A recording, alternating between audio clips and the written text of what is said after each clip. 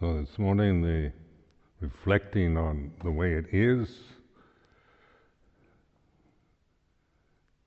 this statement, the way it is a reflective thought, because it's not telling you anything. It's not telling you how it is or how it should be, but it's a suggestion using the thinking process to help us awaken and observe, rather than just give us positions to take on issues and giving us ideas and definitions.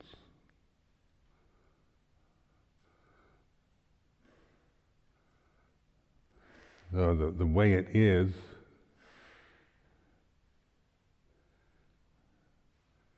it stops the thinking mind. You have to stop trying to make something, get something you don't have, or get rid of your feelings in the present or whatever, but just observe. It puts you in the state of, well, what is the way it is? What should I do next? How do I know the way it is? And maybe you'd like me to tell you, somebody, an authority, to give you the answers to the questions and solutions to the problems. And if that's what you want, that's the way it is, this feeling of wanting to be told, wanting security, definition, authority, something from outside to tell you the truth, to tell you what to believe in, how to live, how you should think, how you should feel.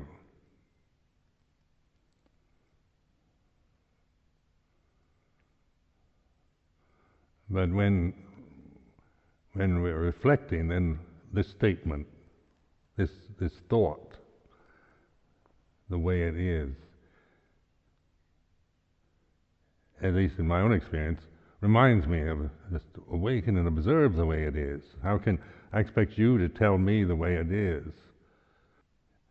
I can tell you how it should be, from the ideal level of how you should be as a bhikkhu, as a siladhara. What a good bhikkhu is, and a good siladhara is like this, and good monk, good samanera, good anagarika, good layman. Then we're talking about ideals of how things should be.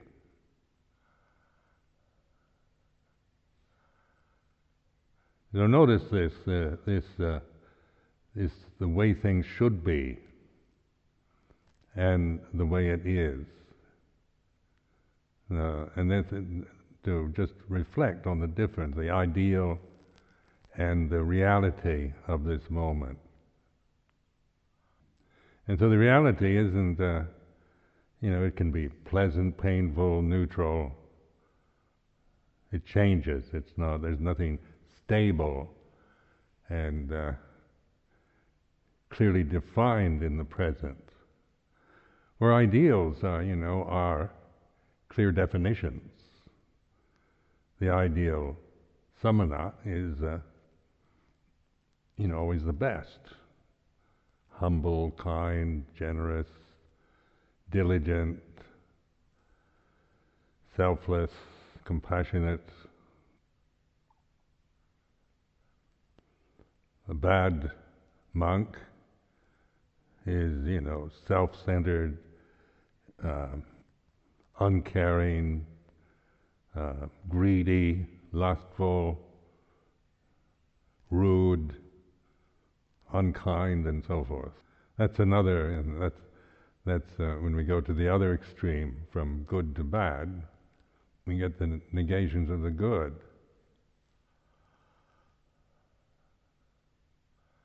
But the way it is like this, and just in this reflection of observing, being the witness, the knower. Right now the body's like this. Now I can't I can't know how your body's feeling at this moment, but I can certainly be aware of how my body is feeling at this moment. It's like this.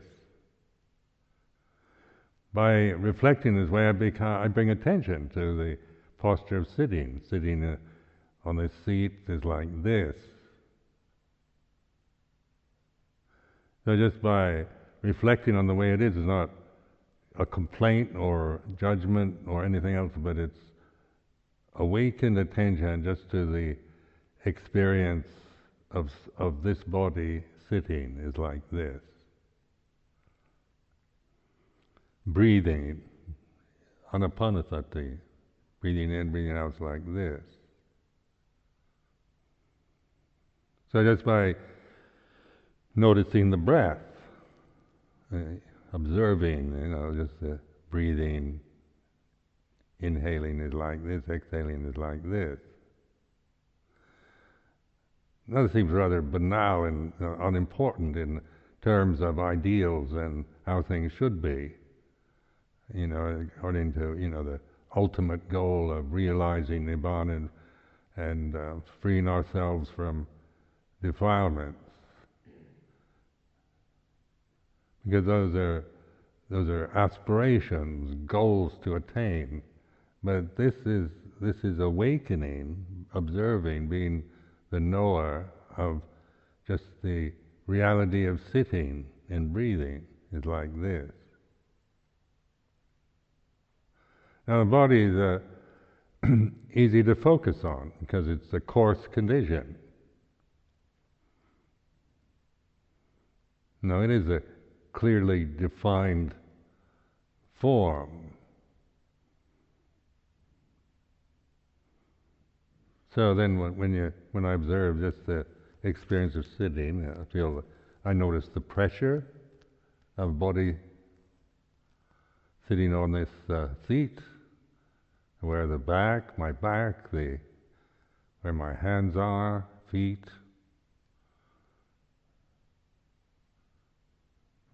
Become aware of tensions in it, maybe of stress or tension.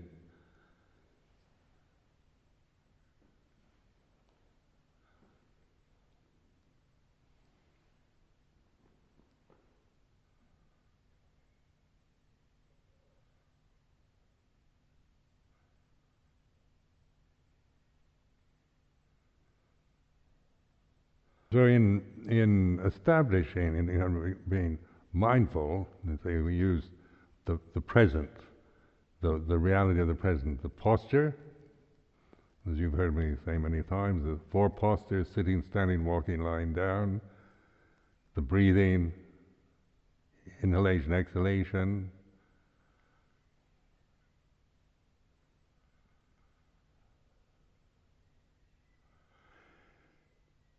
be aware of the mood, the emotional state that you're recognizing. How do you feel right now emotionally? You feel sleepy, happy, sad, dull, confused, peaceful, doubtful, miserable, whatever. It's just like this. So these statements about happy, sad, elated, depressed, peaceful, unpeaceful, these are thoughts, these are descriptions. But we're not interested in the words or the quality, but just being able to recognize the mood as it is, whether it's not a matter of how it should be, but it is like this.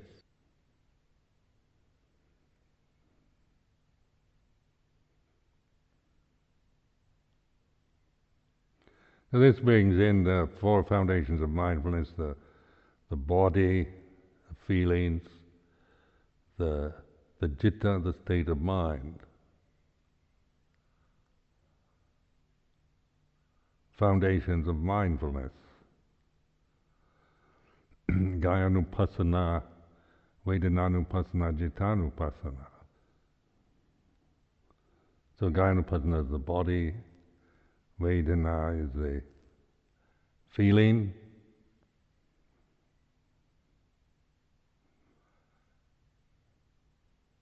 Citta is the mental state, emotional quality.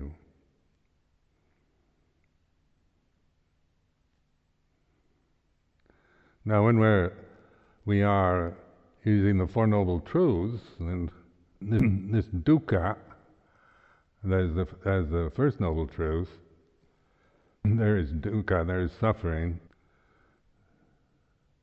So this is some kind of feeling, isn't it? It's the Cittanupassana, very much bringing attention just to the feeling of, say, of sadness or feeling of stress or loneliness, loss, grief, whatever, anxiety is like this. And so using this ordinary experience of dukkha, we investigate it, and this is the second, third, and fourth Noble Truths is this way of investigating, not through analysis, but through intuitive awareness, through observation, recognition of the way it is.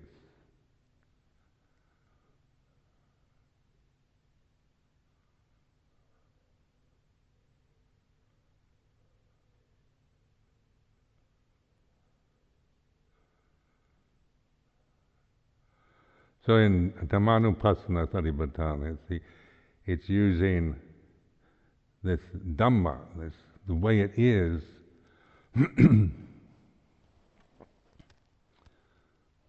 it's a way of using thought, taking this paradigm of the Four Noble Truths and applying it to experience. It's a skillful means, a way of noticing, observing forms of clinging, attachment, identity.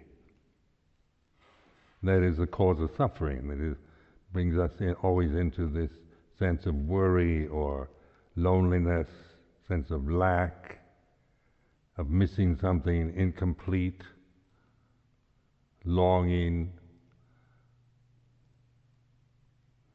obsession.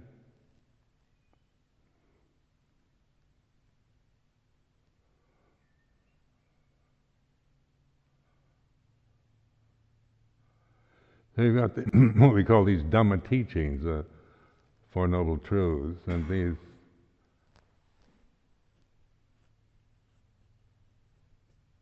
this is, very skillful because it points, it's helping us to pay attention to something we tend to resist and ignore or reject in our lives, the experience of suffering.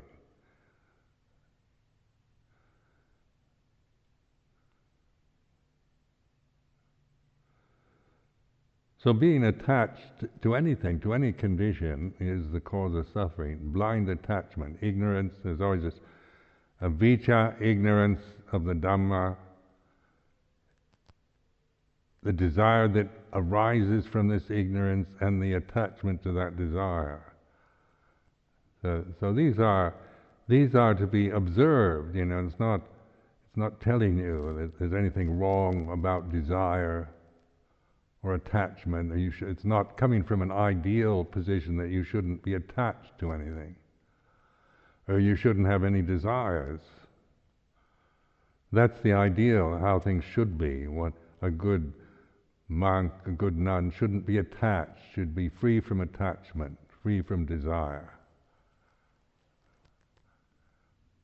That's ideal, but the reality isn't that way, is it? It's like this. Attachment is like this. Wanting something and being caught into this wanting, into this desire for something I don't have is like this. Longing for something I don't have is like this. Or not wanting is desire, isn't it? Not wanting to have this mood, this obsession, this habit, this emotion. Not wanting the world to be the way it is. So not wanting is like this, the way it is, and wanting, not wanting. So it's a way of exploring, observing. Now this, the ability to observe and witness is not a personal accomplishment. It's more like paying attention. It's a natural state. It's not a created state. To awaken isn't some refined state that you get after sitting in meditation and developing refined concentration. It's natural to awaken. It's not something fantastic or difficult.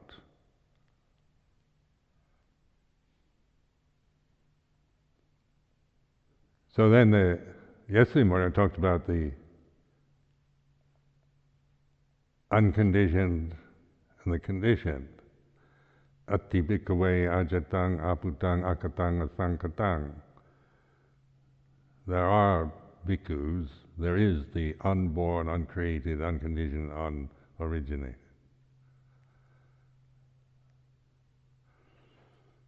So there is suffering. And the first noble truth is that there is dukkha, but then the Buddha also said there is the unborn, uncreated, unconditioned.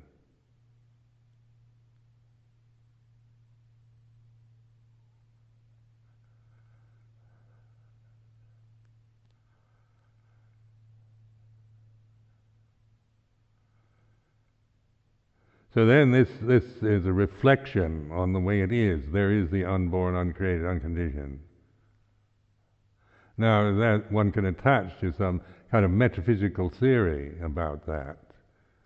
You know, like we believe in the unconditioned and hold to some ideal of, you know, something, some place, some state that is unconditioned, and we believe in it. But this isn't, the Buddha is not asking us to believe. This is not a doctrine or a dogma. This is pointing to reality, to the real of this reality of this moment. So at this moment, here and now, what is unconditioned? Uncreated. And so this is like inquiring, in that you're asking this question.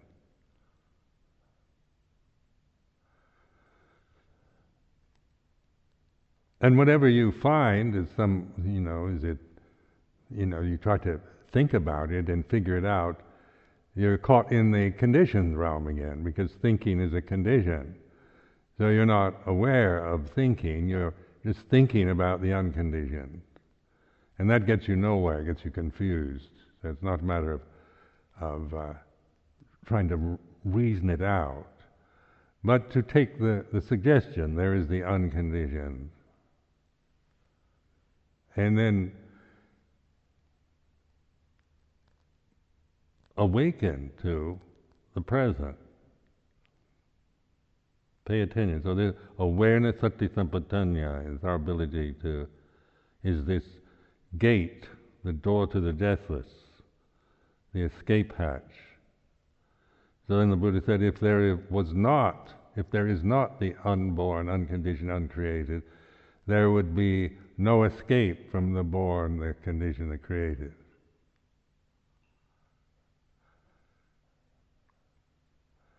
So then, because there is the unborn, unconditioned, uncreated, unoriginated, there is the escape, there is liberation from the born, the conditioned, the created.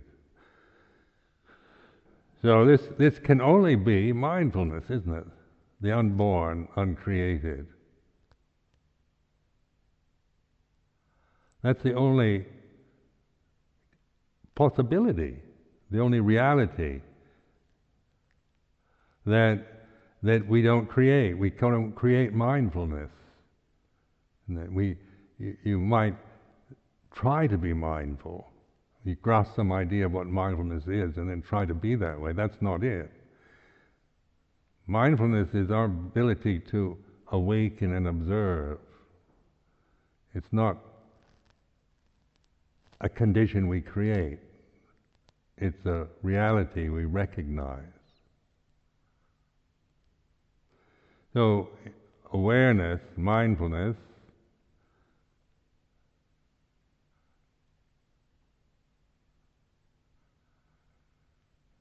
now for me, sharing my own experience, this awareness then,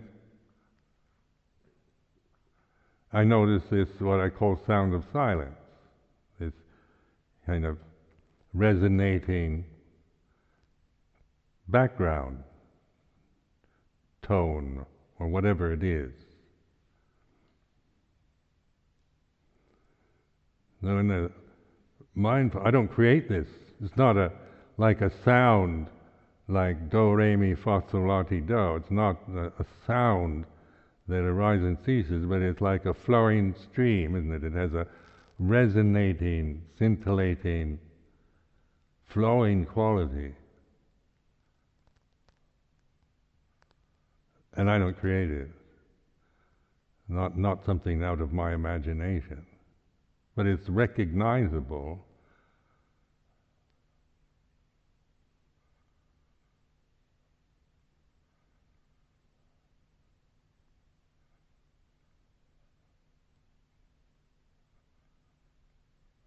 So this is done through observing, through attentiveness.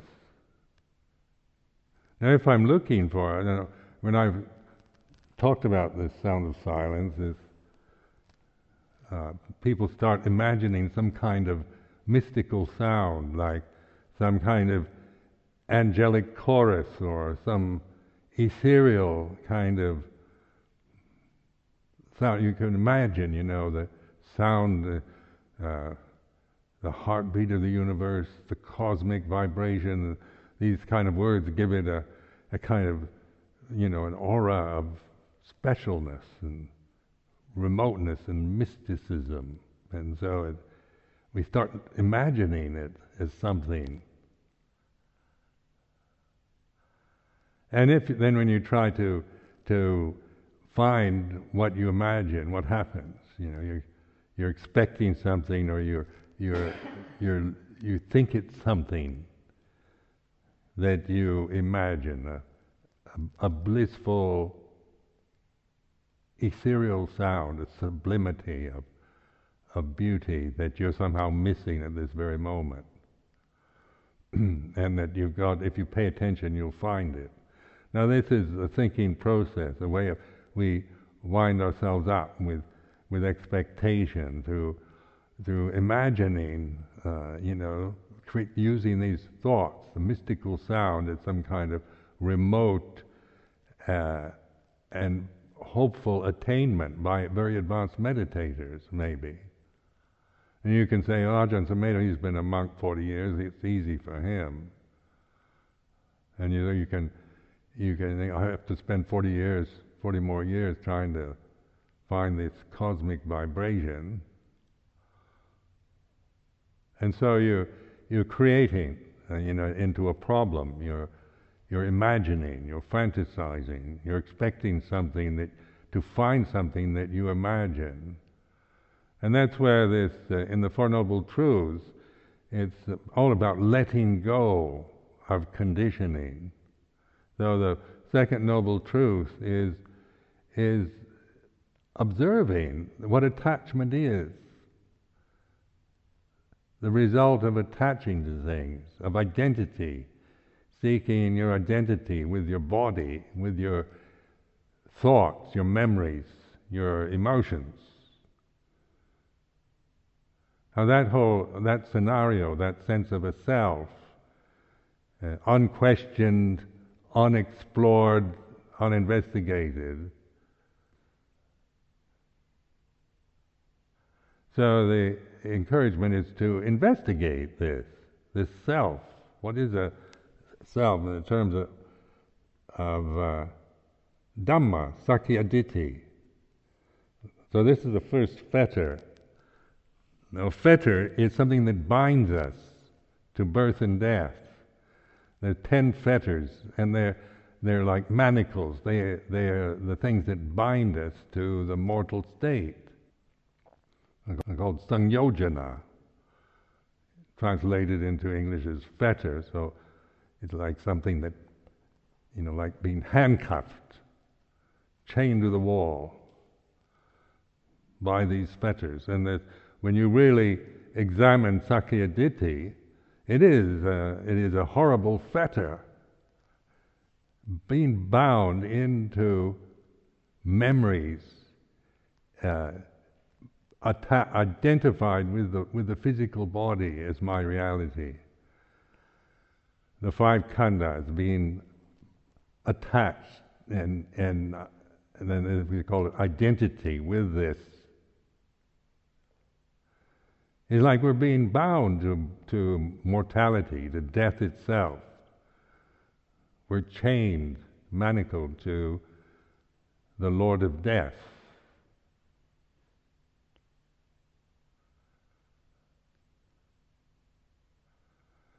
So then, by investigating, we're not trying to just resist and try to get rid of the fetter, some act of rebellion, because that's another fetter, isn't it?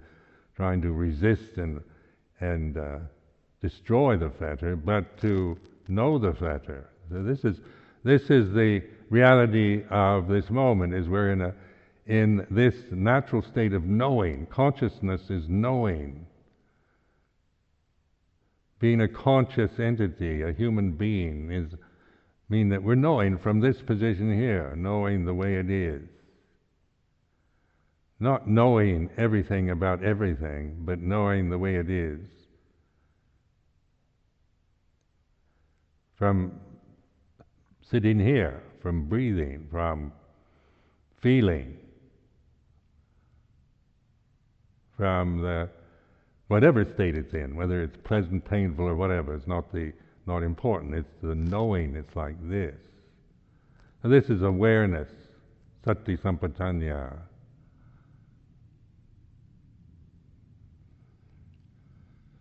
So the unconditioned, unborn, uncreated, unoriginated. There is the unborn, the uncreated. There is an escape from the unborn, uncreated.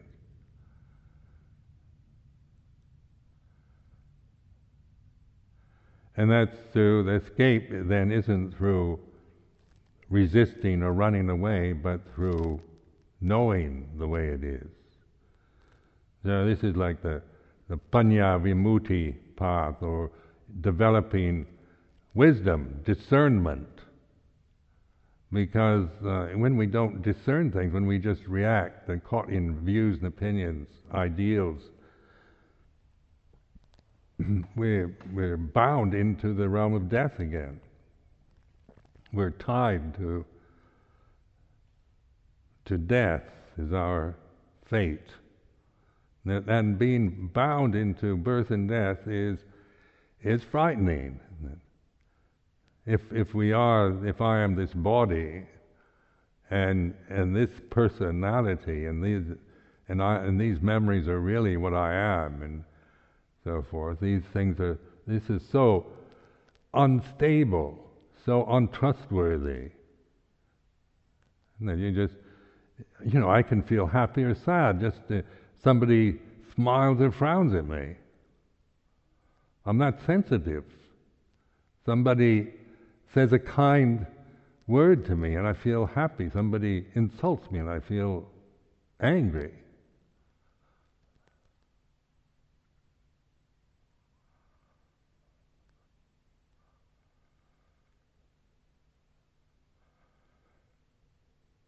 So the personality is a very, is something to understand, to know, Sakya Ditti.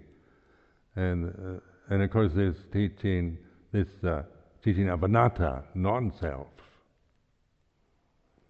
So mindfulness then is the gate to the deathless, the escape hatch from birth and death, but it's not an annihilation of birth and death. It's not putting it all behind and rising above it all and rejecting the conditioned realm. It's not an attack on the conditioned realm, because that's another dualism, isn't it? We're taking sides with the unconditioned, and we're looking down on the conditioned as well, they're just, anicca, dukkha, anatta. They're imperfect, and they're born and die, and they're the cause of suffering, and that's the same problem, isn't it? Still the self, the ignorance, and we've got this ideal of the unconditioned, that I'm the unconditioned, and these conditions are not me.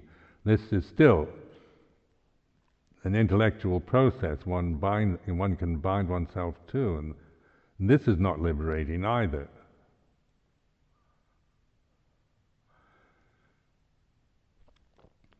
So, now intuitive awareness, using this word intuition, an intuitive moment is not doesn't discriminate. It's not applying values to the present moment.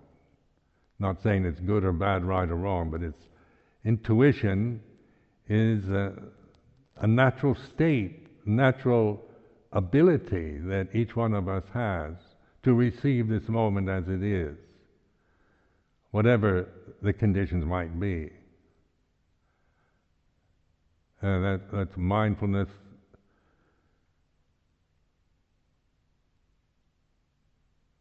Sati sampajanya.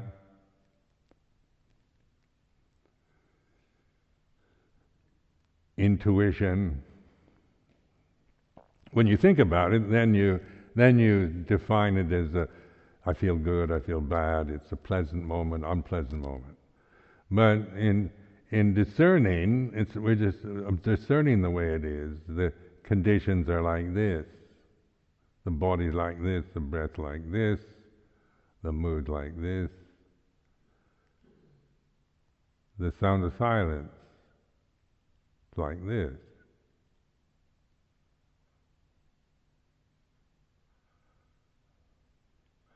Now, if you take an interest in the sound of silence, like some people question the validity of this because it's not mentioned in the scripture. So they think it's one of Ajahn Sumedho's wacky ideas, or some peculiarity that he has, or it can be dismissed. And I'm not asking you to believe in it or anything, make anything out of it. I'm just pointing to, sharing what I've learned and how to use this. Because when you're aware of this kind of flowingness, with this sound of silence, it's like a stream. It has a flowing quality. It has continuity. Where other sounds arise and cease. It's like space, it's background. It doesn't obliterate or destroy anything. It's not something that stands out and grabs your attention and demands, that anything from you. It's subtle, so it's a matter of recognizing it. Because, meditators that have been practicing for years recognize it, but they don't know what to do with it. They talk to people that practice various methods, and they dismiss it, or they don't know what it is, or they just ignore it, or just project the perception of impermanence onto it, or they think it's tinnitus, or they label it as maybe something wrong with their ears or whatever. Talking to meditation teachers, very few have ever understood how to use it or its value. Yet they all have been aware of it. But because it's not mentioned in the scriptures, then of course it doesn't exist, does it? If it's not written in the book, not defined in the Pali Canon, then it's not the Buddha's teaching, therefore we can't use it. Is another position that we take, isn't it? We become orthodox Theravadan Buddhists. Now, being an orthodox Theravadan Buddhist is another identity, isn't it? That's the word orthodox Theravadan. This is not Dhamma. These are concepts that we project, we've created. The Buddha never taught Theravada.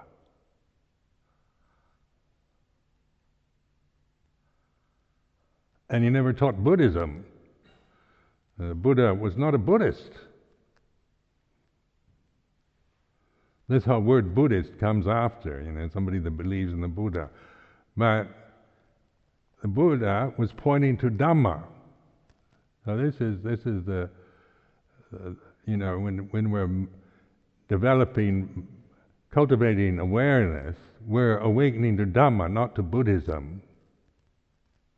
We're awakening to the way it is, rather than trying to interpret the way it is with concepts we get from religious scriptures. So we don't develop any confidence in our own direct experience. If it doesn't fit into a concept, then it doesn't exist, or we've got to just reject it. So this is where, in meditation, is encouragement to trust awakenness. To learning to this is when you try to think about yourself and about your ability to be mindful and your achievements and attainments in meditation. We end up with another Sakkayaditthi position. I have meditated for 20 years now, and I haven't even attained the first jhana. I can't even do anapanasati. I've heard people say this. I can't even do anapanasati, and because they're expecting something, they're trying to attain and achieve.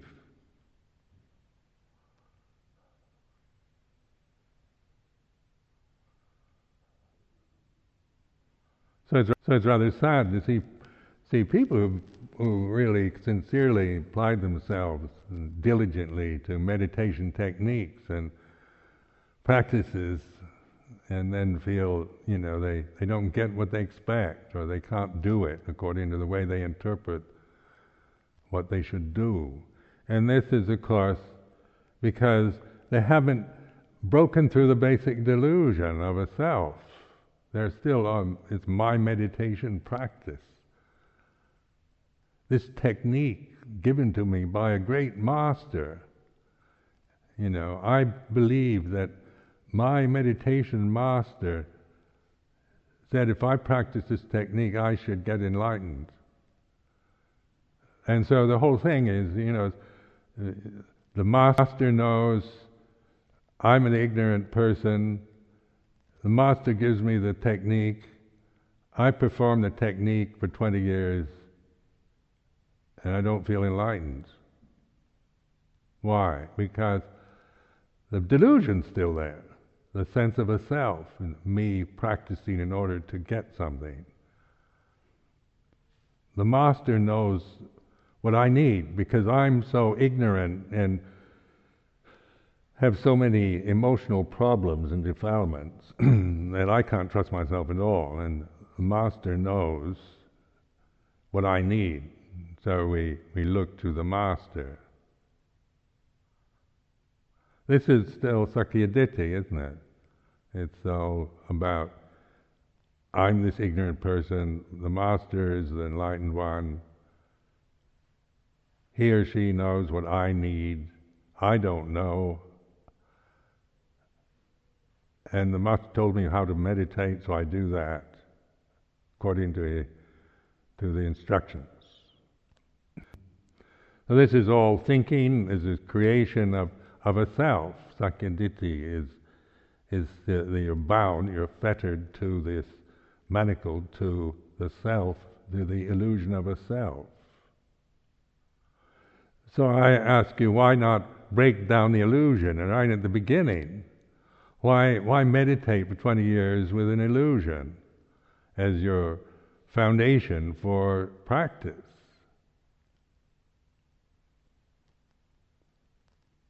It might be good illusions. Master might be enlightened, might be good. It's all good stuff. And that's not the point, isn't it? It's not saying there's anything wrong or bad about it. But as long as we're bound to conditioning, where there's no, we don't see the way out. We don't know the escape hatch. We just get caught in that cycle, in the samsara of conditioning, birth and death. And so awakening to the way it is, there is the unconditioned, the unborn.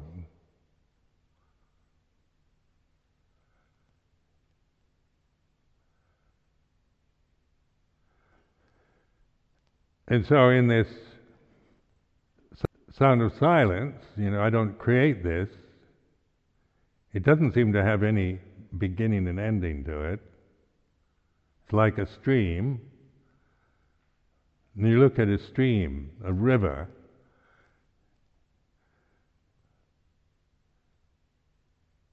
It's a flowing thing. Where does it?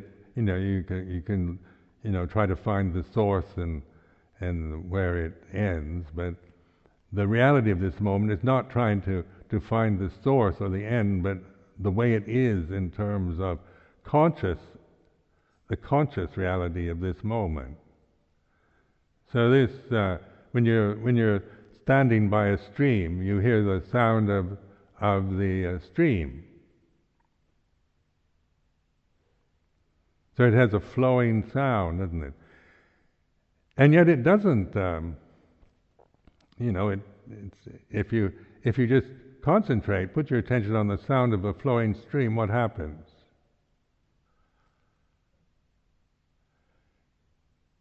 The thinking process stops. You're not trying to write poetry about it or make it into anything, into a kind of personal experience, but just being with the flowing sound is like this. Now when you put yourself into this flowing sound, the flowing sound doesn't create a self. It's not, you can't, doesn't, unless you project self onto it, make it into something personal or whatever. But if you stop, if you just listen, pay attention to the sound of flowing water or the sound of silence, the sense of a self vanishes. It disappears. So noticing, this is discerning, isn't it? This is sati sampajanya, sati panya. You're observing. When I accommodated to the sound of silence, the sense of separate identity falls away because I'm not thinking. And I'm not creating, I'm not operating from that, from what I like and don't like, and right and wrong, true and false. It's like this. Now this you can observe, you can know for yourself, test it out, don't believe me.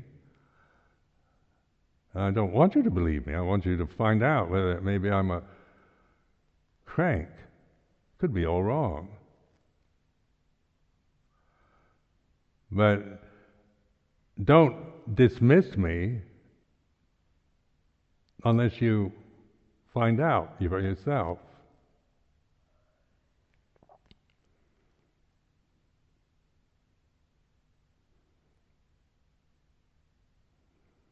Now in this, then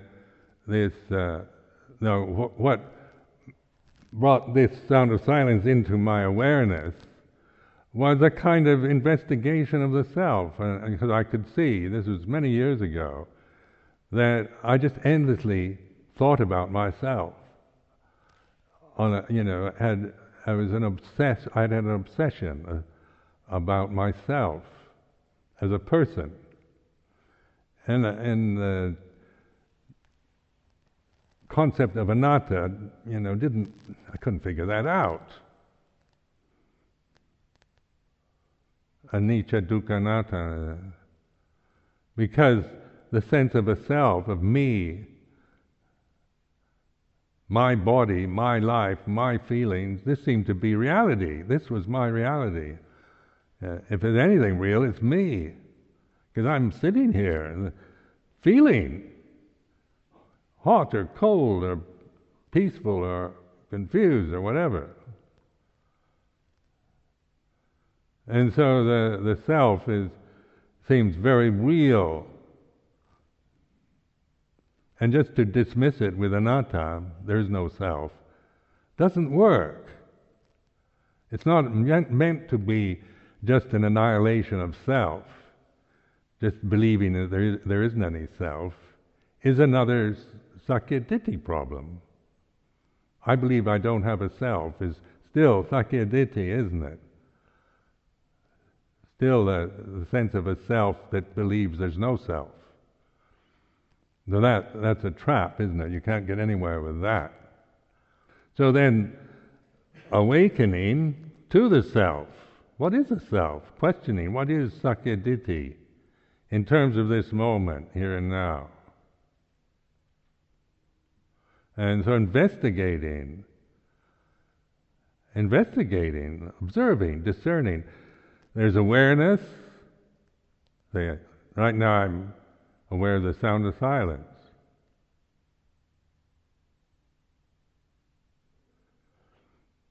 Now I've been practicing this way for so many years that this is not a practice anymore. It's just the way it is.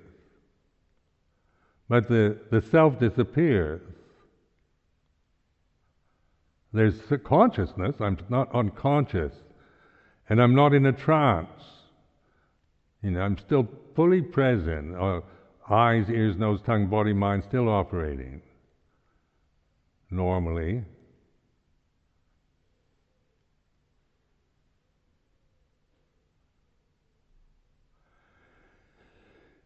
And then maybe what is he talking about? Is this real Dhamma, or is this just Hinduism? No, Buddhists are arrogant about Hinduism. It's Hindu, and that's a put down, isn't it? And if it's Hindu, it's not Buddhism. That's another discrimination, isn't it? That's Sakkaya-ditthi again. So you become sectarian. You become a Buddhist, and you don't want anything to do with Hinduism.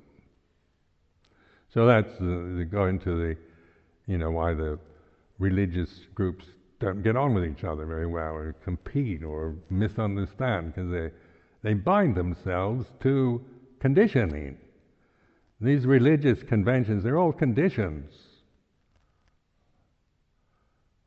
They're created by us, by human beings ignorant human beings. So, when the Buddha taught the Four Noble Truths, this is a way of awakening us, awakening an individual to ignorance, what ignorance is, the cause of suffering, attachment to desire, identity with the conditioned. And by observing this through awareness, then we see the problem. We have the insight into the cause of suffering. There's attachment, clinging. So then the insight is to let go. Release the grasp. Take the fetter off. Because the fetter is really, our own grasping. That's the problem. Ignorant grasping of conditions. So in this awareness, there's discernment, there's intelligence. So in this stillness, this sound of silence, there's consciousness. Still, I'm not unconscious. There's consciousness with awareness, discernment, intelligence, a universal intelligence. It's not acquired knowledge about anything. It's not what I've learned through study, but it's might as well call it universal intelligence, or panya, the Pali word.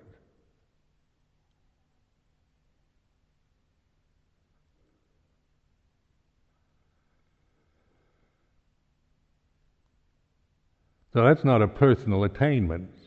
I can't, if I say I'm a wise person, that's back in Sakyaditthi again. Because Sakyaditthi arises through attachment to thinking.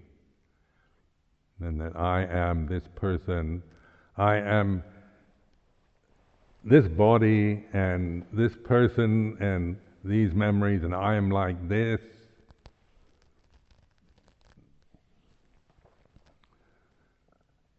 I'm a Buddhist monk, I am a male, I am 72 years old, I'm an American Brit. I said this the other day and somebody said, "You'll always be American to me."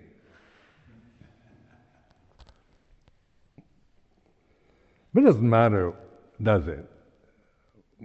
On that level, those are just choices, personal choices or whatever. These are not ultimate realities.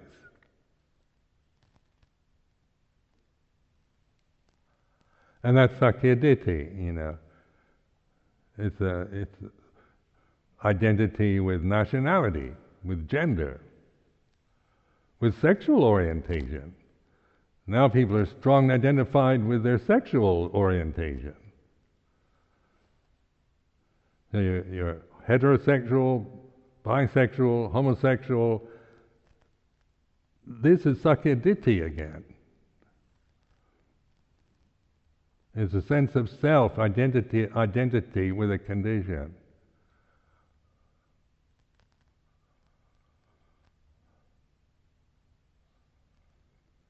So then this ability to observe and know is like this. Knowing is not denying anything. It's not saying I'm not any of these things. I'm not an American. I'm not British. I'm not this. I'm not that. But it's the ability to observe the thinking process and its absence. Like when you rest in the stream, isn't it? Now there's the sound of silence. The thinking stops, but there's discernment. And then when I start thinking, I'm aware of, thinking and non-thinking. There's discerning when there's thought and when there isn't. It's like this. Non-thinking is like this. Thinking is like this. And then thinking, just habitual thinking is where I create myself as a Sakyaditi person. I really believe, that I am this person, that I am these conditions. This is my commitment. This is how I define myself. This is my reality. And it's all about me and my feelings and my past, what I've done, who I am, my attainments, my failures, my virtues and vices, on and on like that. It goes, just whirls you around into this samsaric vortex. And it is suffering. To be a person is always, is suffering. To be somebody, to define yourself according to conditions, these are never going to satisfy you, even if you put it on the superlative level. How many of you can see yourself only in the superlatives of the positive? I am the best, I am the greatest, I am the champion, I am master of the universe, king of the world, I'm better than the best. It takes a lot of effort to sustain that one. And then there's always something that's going to prove you're not the best.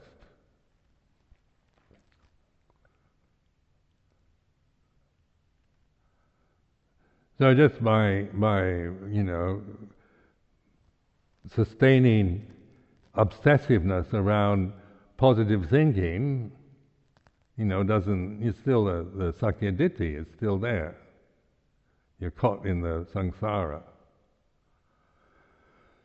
So then the Buddha's compassion is awakening to the way it is. It's not trying to become the best anymore, but it's like this. The sense of myself is like this. I have to think. I have to attach to memories. Very interesting.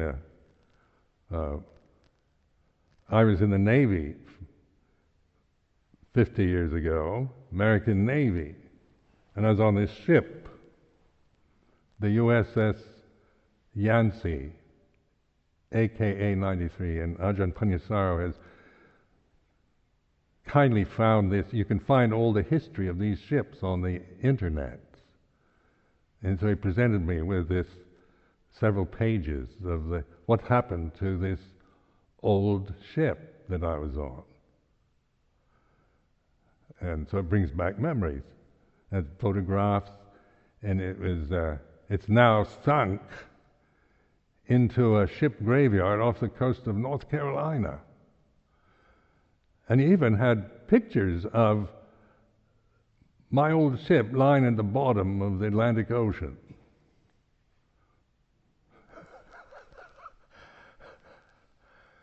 And then the memories flood in. You see this ship, the form of this ship. Now, if you looked at the pictures, it probably wouldn't mean anything to think some kind of American naval ship, so what? But after I lived on this ship for 2 years, a very important part of my life, a sense of self arose very strongly while I was on this ship. It was about from 21 to 24. So, years of age then. So then this ship was, quite an experience. So it's a very formative period, and a lot of memories come from that period. So when I look at the photograph of this ship, as I remember it, and then seeing it sunk into the Atlantic Ocean, it's lying on its side, and it's a graveyard for old naval ships off the coast of North Carolina, and it's for environmental purposes to make these reefs for sea life. So there's kind of sea life forming on this old ship.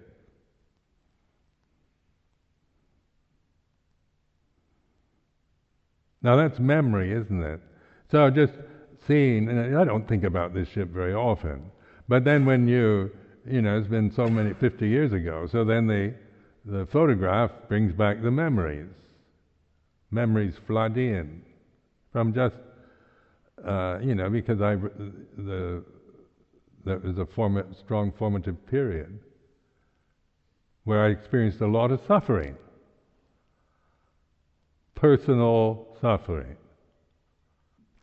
Now putting that into Dhamma then is memory, isn't it?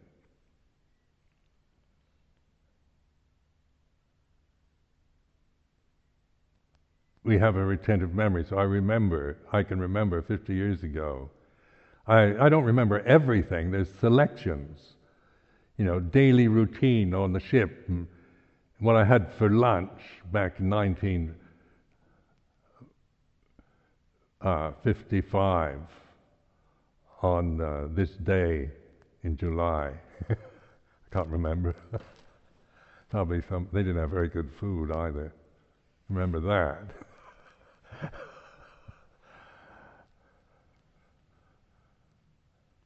Now then, memory is very selective, isn't it? You don't remember everything, but you remember the highs and lows of experience, the successes and failures. But memory has an effect on consciousness. So remember some pleasant moment is like this. Remembering some unpleasant event is like this.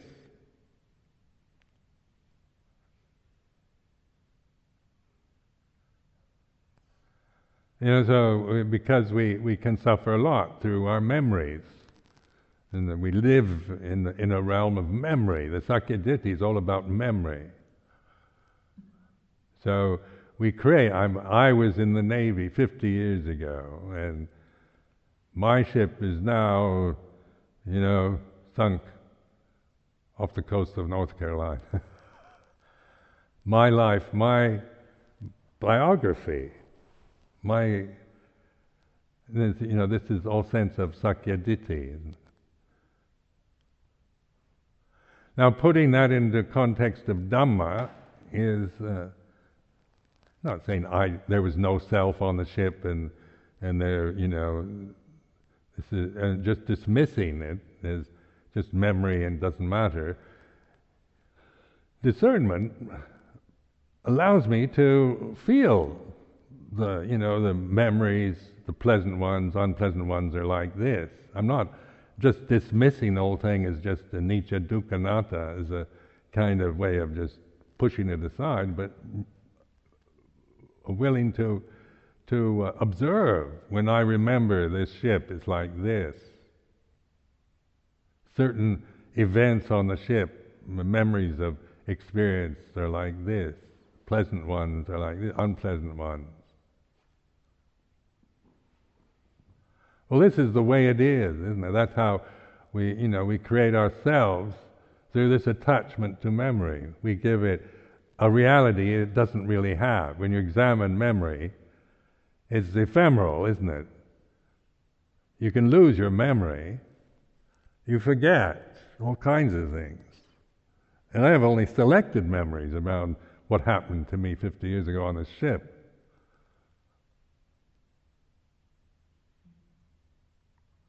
I don't remember everything. So then from this point of what I call the unconditioned awareness, then I'm able to look at the conditions. You have that perspective. You're not looking at from the conditioned view, trying to find the unconditioned, but you're actually taking refuge in the unconditioned to observe and know the conditioned as the conditioned, the born, the created, the originated. When you put that into proper perspective, then the conditions are what they are. They change accordingly, to other conditions. So when I see this picture of the ship, it brings up these memories, because the conditions are there for those kind of memories. And that's the way it is. Conditions arise and cease according to other conditions. This is called itabhajyata. The conditioned realm is like that. The sense of my self-worth, whether I'm feeling good about myself as a person and confident on a personal level, depends on conditions to support that. Depends on being appreciated and respected and admired and feeling successful and feeling that I'm a good person and that I'm a worthy person. And then when the conditions go the other way, somebody starts blaming me or abusing me or criticizing and saying that I'm all wrong and I'm not a real Buddhist and on like this, then the personality changes according to the conditions. Personality changes according to whether I'm feeling healthy and vigorous or weak and sickly. Now that's just the way it is. The personality is a very unstable, ephemeral conditioning that we need to recognize. And so that's why it's placed in that sequence of the 10 fetters as the first one, because it's the basic problem, really, the biggest blinding delusion we have that bind us to the samsara. And so then the Buddha said it very clearly that there is the unconditioned, and this is awareness. Awareness of the condition, awareness of the personality, awareness of the memories, awareness of the sense of myself, how I feel about myself. I can recognize, I'm aware of whether I feel good or bad or about myself as a person. So what is it that is aware of the personality? And then this is a self-inquiry, inquiring. So this is non-self, this awareness, non-self, anatta.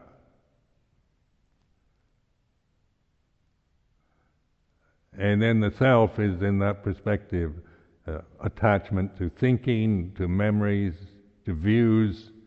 I can define myself with, I'm a right.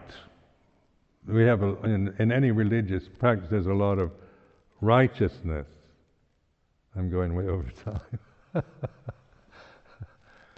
And so the righteousness, I'm right, you're wrong, or I'm wrong, you're right. And so this is one can live in a realm of determining to be right.